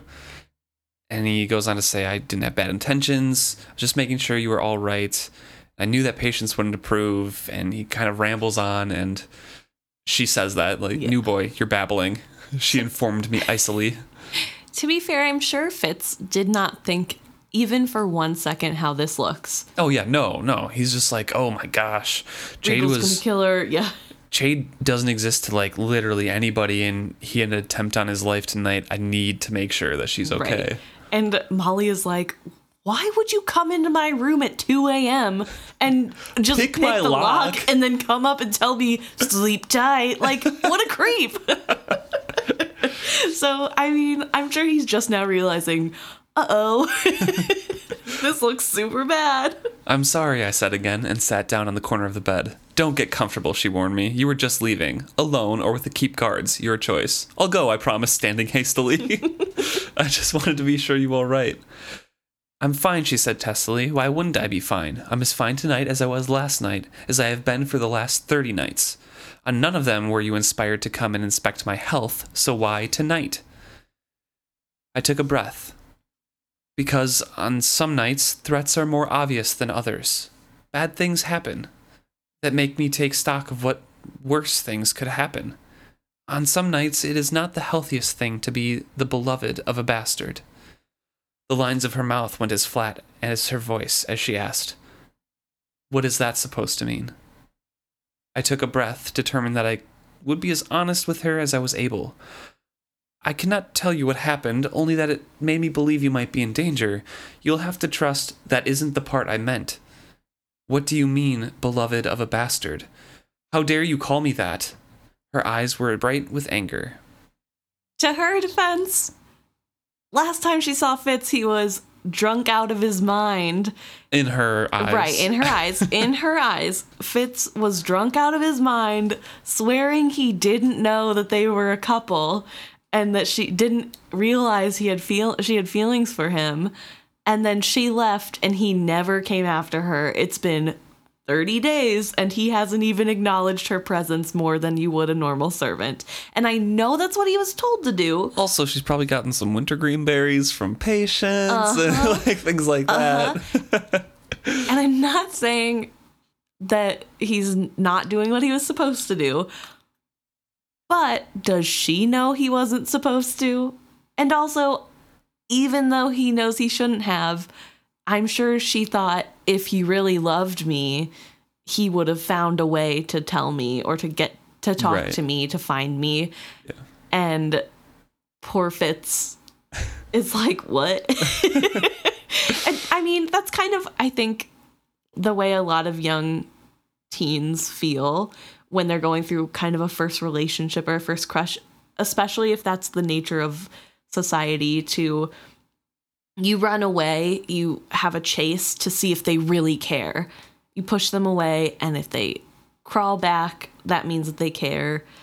Otherwise, they don't. Any young women or men who are listening to that and say, oh, that's good advice, do not do that. That is the worst thing you can do. It's super unhealthy also. Yes. Maybe just be honest about your feelings. Yeah, maybe. You know, try it once. It'll be helpful to all parties involved. Mm-hmm. But I think it's a really brilliant way of writing a young character, because that I remember being a teenager, I totally thought like, oh, I'll get mad and see if this boy... If he really cares. Yeah, if he really cares when I say goodnight at 7 p.m., he'll say, don't go to sleep, I know you're mad. But every time he just said, okay, good night.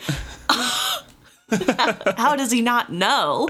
It feels like that to me, which makes it feel more authentic. And maybe not everybody was as dramatic as me, but I don't know. If the whole world was as dramatic as you, Emma, I don't know. Be filled with a little bit more regal flair. True. Big regal energy over here. Just not me. BRE.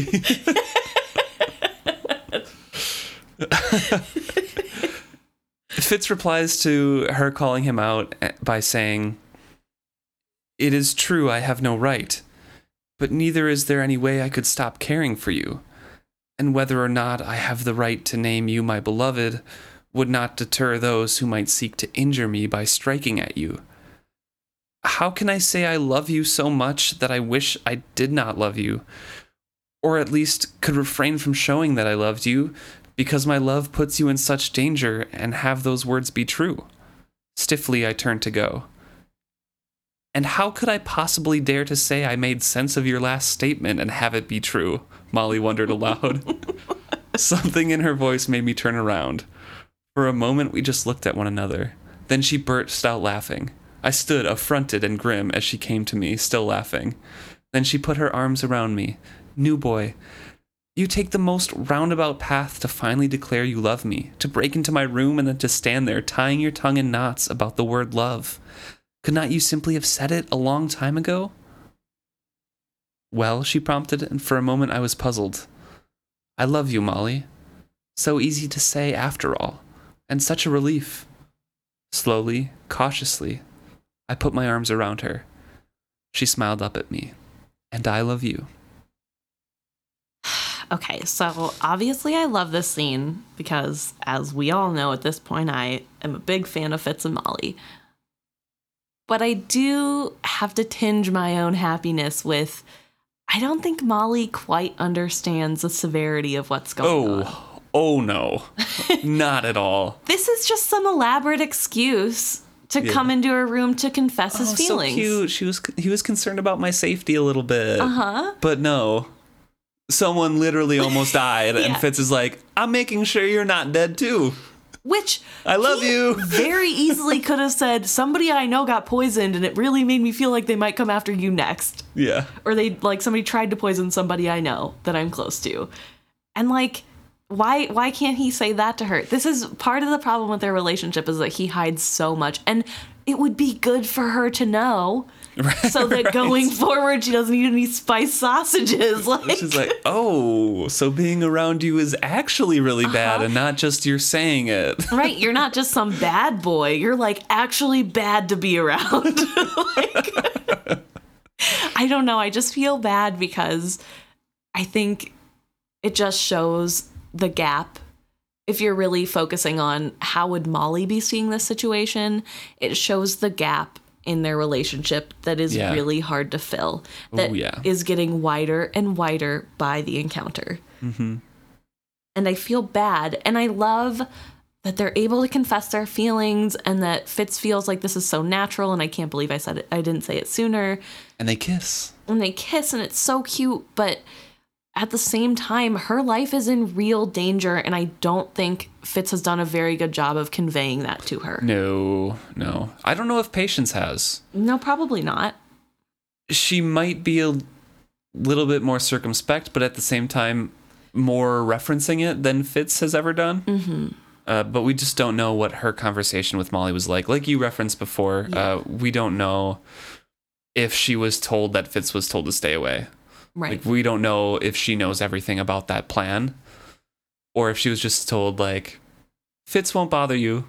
You're going to be a lady's maid for a while and be established here, and that's it. We don't know. Right. And maybe Patience is naive enough to think that her meddling has stopped rumors and Molly truly isn't in danger and she doesn't need to worry her needlessly. I don't know. It's hard to tell things that are going on behind the scenes. Right. But this does kind of make me feel guilty for liking their relationship, because Molly has no idea. Not even a little bit. Like, she knows Fitz isn't exactly who he says he is. But to what extent? Yeah. Probably not anywhere close. No, she thinks she knows him now. Like, oh, you just hid that you were a royal bastard. Right, because obviously you're embarrassed. But also, Fitz was hiding behind, like, 3 masks. Yes, exactly. He's playing 4D chess, and she's playing checkers. No, it's just, like, I don't even know, because she isn't from a noble family and hasn't been at court her whole life, I don't think she understands or can even really grasp how dangerous this world is. Yeah, and that's what Patience was trying to get through Fitz's head, and he kind of knew it, but at the same time, he's like, true love, though. Mm-hmm. We're young and in love, and it's perfect, so I can go to Molly. Right, and he's like, oh no, her reputation will be ruined because Regal talked bad about her, which also isn't great, but like... Now it's hit home that, like, oh... Yeah, like, not just talked bad. Yeah, literally dead. Cool. It's, I don't know, but I do love this. I wonder if other nobles are thinking about, like, oh, maybe I could get poisoned tomorrow. If it's like literally just in royal Fitz's, family? Yeah, just the royal family is trying to get like poisoned. Okay, and stuff. But anybody who too loudly disagrees with the king seemingly dies in some way or another. It's gotta be a, like, known secret, right? Right. I don't know. Maybe they do all worry about it. Maybe they poison each other. It's like, or maybe it's a tradition, you know? Maybe they just, like, give each other diuretics. So it's not like real poisoning, but, like, almost worse. I do want to note that when they kiss, a wolf's howl rises up at the same time. It sets all the dogs to baying in Buckkeep. Still linked with Night Eyes there, huh? Not gonna bond a cub, huh? Interesting. Fitz ends up pretty happy. Yeah. Is Fitz happy in the whole chapter though? Kind of. He's pretty sad. Well, that's fair. It's gonna be like, okay, so he's happy in a couple moments. When he defies Regal. When he hears the speech from Ketcherkin. Mm-hmm. And when he toasts Ketcherkin afterwards with Chade, when Chade infects him with his happiness and excitement, and during the kiss. Every other moment in there, he is sad or worried Yeah. So it's a human chapter rather than just an overall depressed or overall feeling. Yes, that's fair. There's some ups and downs. Yeah, I just want to quick say, because this just crossed my mind, Fitz didn't have any reaction to Molly saying she loved him back. There was no excitement conveyed at her love. He's excited to be kissed. He's relieved that he got to say that he loved her. He's like, wow, that was actually super easy. But when she says, I love you, new boy, there's not... I think he already kind of felt that from saying, I thought we were going to get married, basically. Right. So he's like, oh, she did feel that way. But also, there's a little hint of it. In the moment of that kiss somewhere near Buckkeep, a wolf lifted up his voice in joyous ululation that set every hound to baying and every dog to barking in a chorus that rang against the brittle night sky. It kind of, in a roundabout way, reflects that Fitz is feeling on top of the world right now. Right. But is that from the kiss or from the knowing that somebody loves him?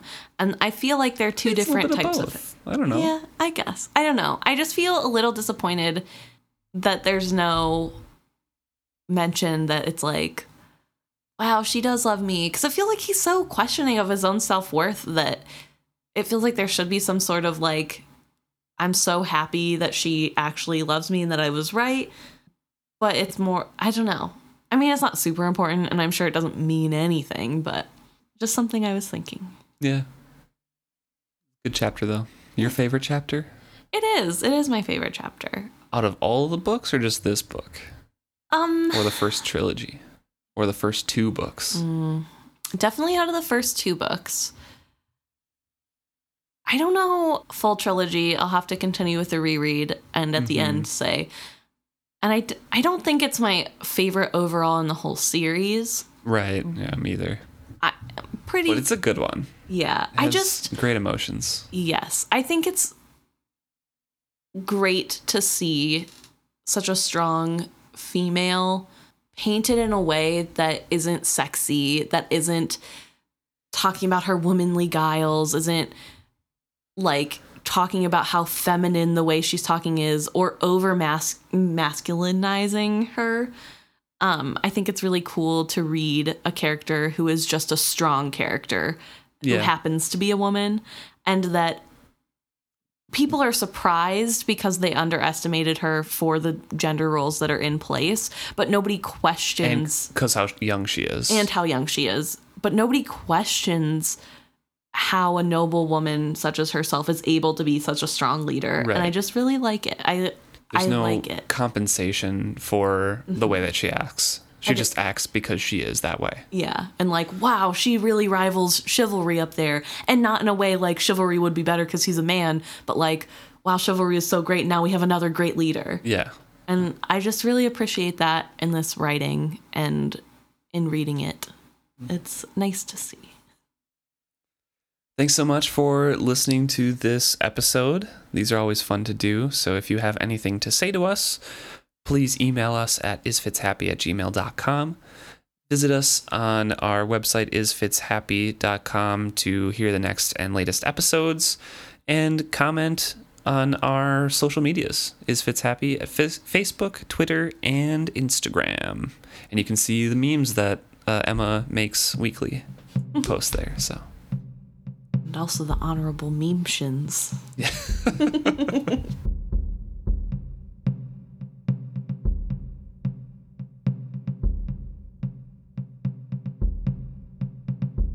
Hey guys.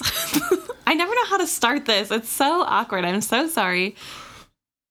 So now's the part of the show where we talk about you guys. Yeah, that's just the jingle now. So we're gonna talk about some things that were sent in to us from social media, starting with Facebook for episode 32. Yes, chapter 5 of this book. 3 chapters ago now. This is episode 8? Yeah. Okay. Chapter 8. Oh my gosh. I'm losing it. I'm losing it. Irene posted to let us know that because English is their second language, they had never known what the term brawn meant. Yeah, for Duke Brondy. Yeah. Which is so funny. I forget that a majority of our listeners are not English native speakers, or at least not from America. And so whenever we get the occasional comment of, oh, it's, like something about the English language version is different than my version that I'm reading in whatever language you guys are reading it in, is so interesting to me. I just find that very fun. And so I'm glad we could shed some light on the funny naming. Yeah. In the Italian version that they have, the Duke's name translates to English as strong arm. So they tried to keep the meaning similar, which we've noticed with the other translations that we've been kind of given. Changing it up in some ways, but it's interesting. Seems to try to keep with the general tone, which I wonder if sometimes falls short because of the way just different languages are spoken. Yeah. Sometimes an exact translation can be not so good. Right. So it would be interesting to know if it really is, whoa, that's way different, or, So I know for Lord Voldemort in Harry Potter, they translated that to keep the anagram for Tom Marvolo Riddle into Lord Voldemort. So they tried to keep those names similar, so they had to change a bunch of stuff. Didn't they make his middle name Baguette or something in the French version? I don't know. I'm pretty sure there's I don't know if it's Baguette, and I'm sorry to any French people listening if that's offensive, but I remember seeing a post on Tumblr way back in the day about how the French version, his middle name is Baguette because the Je suis whatever needed those letters in some way. I don't know. Oh my gosh. That'd be awesome. No, it's Elvis. His middle name is Elvis, not Baguette. That's so very off. Wow. Nice. Yeah, but his middle name is Elvis, and just in case anybody wanted to know. But they also had a question. I don't understand how Fitz is going to keep his hidden assassin profession. I mean, he showed up in Burns, and magically, the Virago problem is solved. Wouldn't this expose his involvement? I don't remember well this part of the book, so I'm thinking I'm missing something. And Emma and I had a conversation after we got this comment, and kind of decided that it's because they had such complete separation in that whole week. So Fitz was there for a full week. He only had contact with Virago at dinner and literally only leaned over her food and wine glass. They didn't touch one another or anything like that. And then days later, she started developing these symptoms. Right. So it probably wasn't connected. I mean, someone smart could maybe follow a pattern around if they were noticing. Yeah. Hey, every time the bastard shows up. Right. Yeah. But for that particular case, they had such distance, and Fitz kept a distance and Virago kept a distance from him through that whole thing, that they were just kind of probably not associated with one another. Right. And I think because she didn't die. Right, yeah. I mean, that we know of. She might have later in the woods when she fled. But she was not dead when she fled. Yes. So. She just had boils on her mouth or sores, and that's a superstitious thing, which I think also helps with concealing Fitz that these people are such a superstitious people. Yeah. Everything has some deeper meaning behind it, and it's a sign from one of the gods punishing someone or rewarding them. And I think that lends itself to be a little bit more of a cover. Yeah, definitely. Which maybe they're superstitious for a reason. I mean, there is real magic in this world, so who's to say that this isn't a normal occurrence anyway? Right. Then we had a couple comments on Chapter 6, Episode 33's post here. One, again, by Irene, and one by Carrie. Carrie stipulates that Regal may be smarter than we thought if he's getting away with killing Shrewd, basically. Because somehow Che doesn't know what's happening. Because he's being skill-bled, poisoned, and all that sort of thing. Verity is strong enough. My theory is he's either too doubtful of himself to oversee/skill see his father's health, or does not care because he believes his dad doesn't care if he dies either. And I think Verity is a little too stretched thin at this moment. Yeah. There's too much else going on. And I think there is a little bit of distance because of their rocky relationship, but I don't think it's a malicious sort of... I don't care what happens to him or whatever. Yeah, I think it's let's handle one thing at a time, and the thing that's easier to handle right now for me is Red Ship Raiders. And I'm sure he put his trust of his father's care into Chade's capable hands. Yeah. And Chade doesn't know anything about skill. Right. He is very ignorant about skill. So he may know that there's poisoning going on with the medicine. That's really kind of just drugs. But... And I even have further thoughts on that. I honestly don't know how much Shrewd is being poisoned right now. I'm kind of backtracking on this, because when I said I read ahead earlier in the episode about when Chade came back, he was talking about Wallace a bit. Mm-hmm. And I had forgotten this part earlier. Chade was planning on using Wallace, because Wallace doesn't know much about herbs, to put the right herbs and stuff in front of him. So Wallace felt like he was helping and doing stuff, and Chade was actually directing the healing that was going on with Shrewd.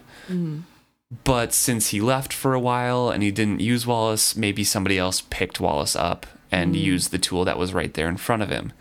So I feel like Wallace is just a complete dick and not really malicious, and he's just a spy for Regal at this point, but Regal is quote unquote poisoning him with the different herbs and drugs, and not necessarily directly harmfully poisoning Shrewd yet, and it's mostly just Shrewd's sickness.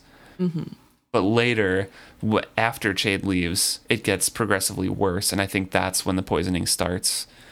But the skill draining, of course, could be happening this whole time, and Chade would not know. Right. There's no real way for anyone to know except for maybe Verity, and there's too much going on for him to have time. I mean, maybe there's not, but I think he has a blunt.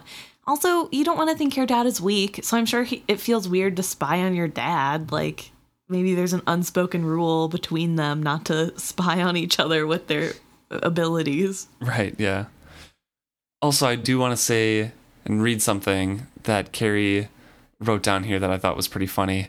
Verity's rule would definitely be different if Chivalry were alive, because remember we asked this question about what everyone else thought.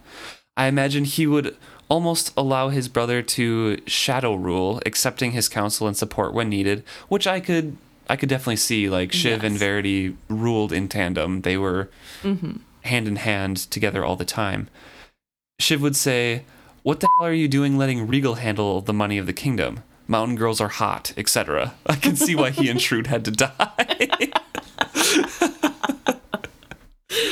We have evidence that Chivalry thought mountain girls were hot, so maybe he and Ketchikan would be a good match.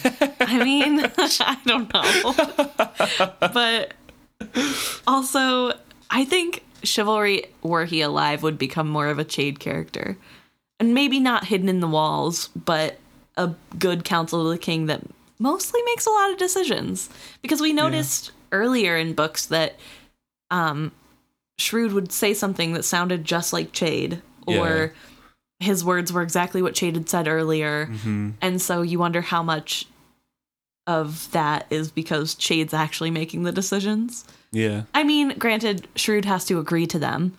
And I'm sure they're not phrased as "you have to follow my will," but I think we can all agree that Chivalry with Chade as an advisor, Verity at his right hand, like at his side, would be a powerhouse of a royal family. Add Ketchikan in the mix, oof, they're gonna take over Chalcid.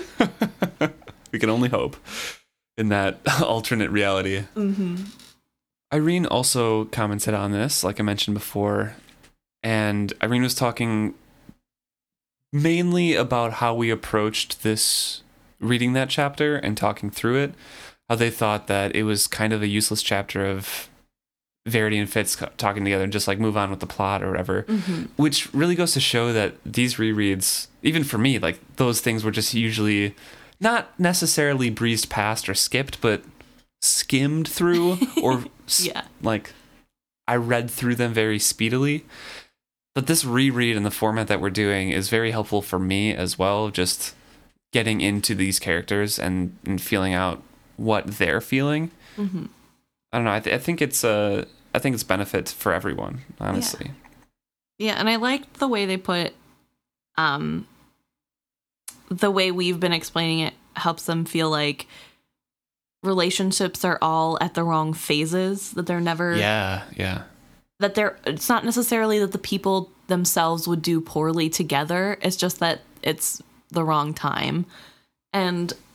Except for maybe Night Eyes and Fitz. Yeah. Which would be better if they were both older. Like a year older. Right. But at the same time, it's still, I mean, it comes at a time when Fitz needs him. Right, yeah. But everybody else, I completely agree with that. It just seems just slightly out of sync. Things are just never quite line up perfectly for the Farseers, ever. Yeah. I don't know. It's a weird phenomenon. So next we'll move on to Instagram. Aunt the Peckish Chef let us know that they had a theory. Yeah. Which was super interesting to me. So their idea is that this whole series is written by Bee. If you've read the final trilogy, you know that when Fitz is carving his stone wolf, he is talking to Bee the whole time, and she's writing down everything. And the first thing he says to her is the first sentence from Assassin's Apprentice. And so there's this theory. The theory is that the reason why it's all in Fitz's point of view is because it's all everything Bee has written down that he has said aloud. And that's why when we get to the final series, there's also Bee's perspective, because Bee is there. And that's why some things don't make sense. And that's why not everything lines up perfectly, because this is a man recalling the whole story. Yeah. As he puts it into his wolf. Yeah. And I just think that's such an interesting take. It's such a cool idea that it's been Bee the whole time. And I really like that. I like the idea that she kept the consistencies in. Maybe that was her role, is to give us this book to change our paths. I don't know. But I do like that idea. I think it's really interesting. It's a fun fan theory. Yeah. For sure. No way to prove it either way, but I do like it a lot. So thank you guys for reaching out. As always, it's been a pleasure to hear from you all. We love all of your guys' comments and, you know, the engagement that you guys give us. It's so much fun. We're just a bunch of nerds just all together, and it's fun. And true. It's just a really positive place that we've built together, and I really appreciate that.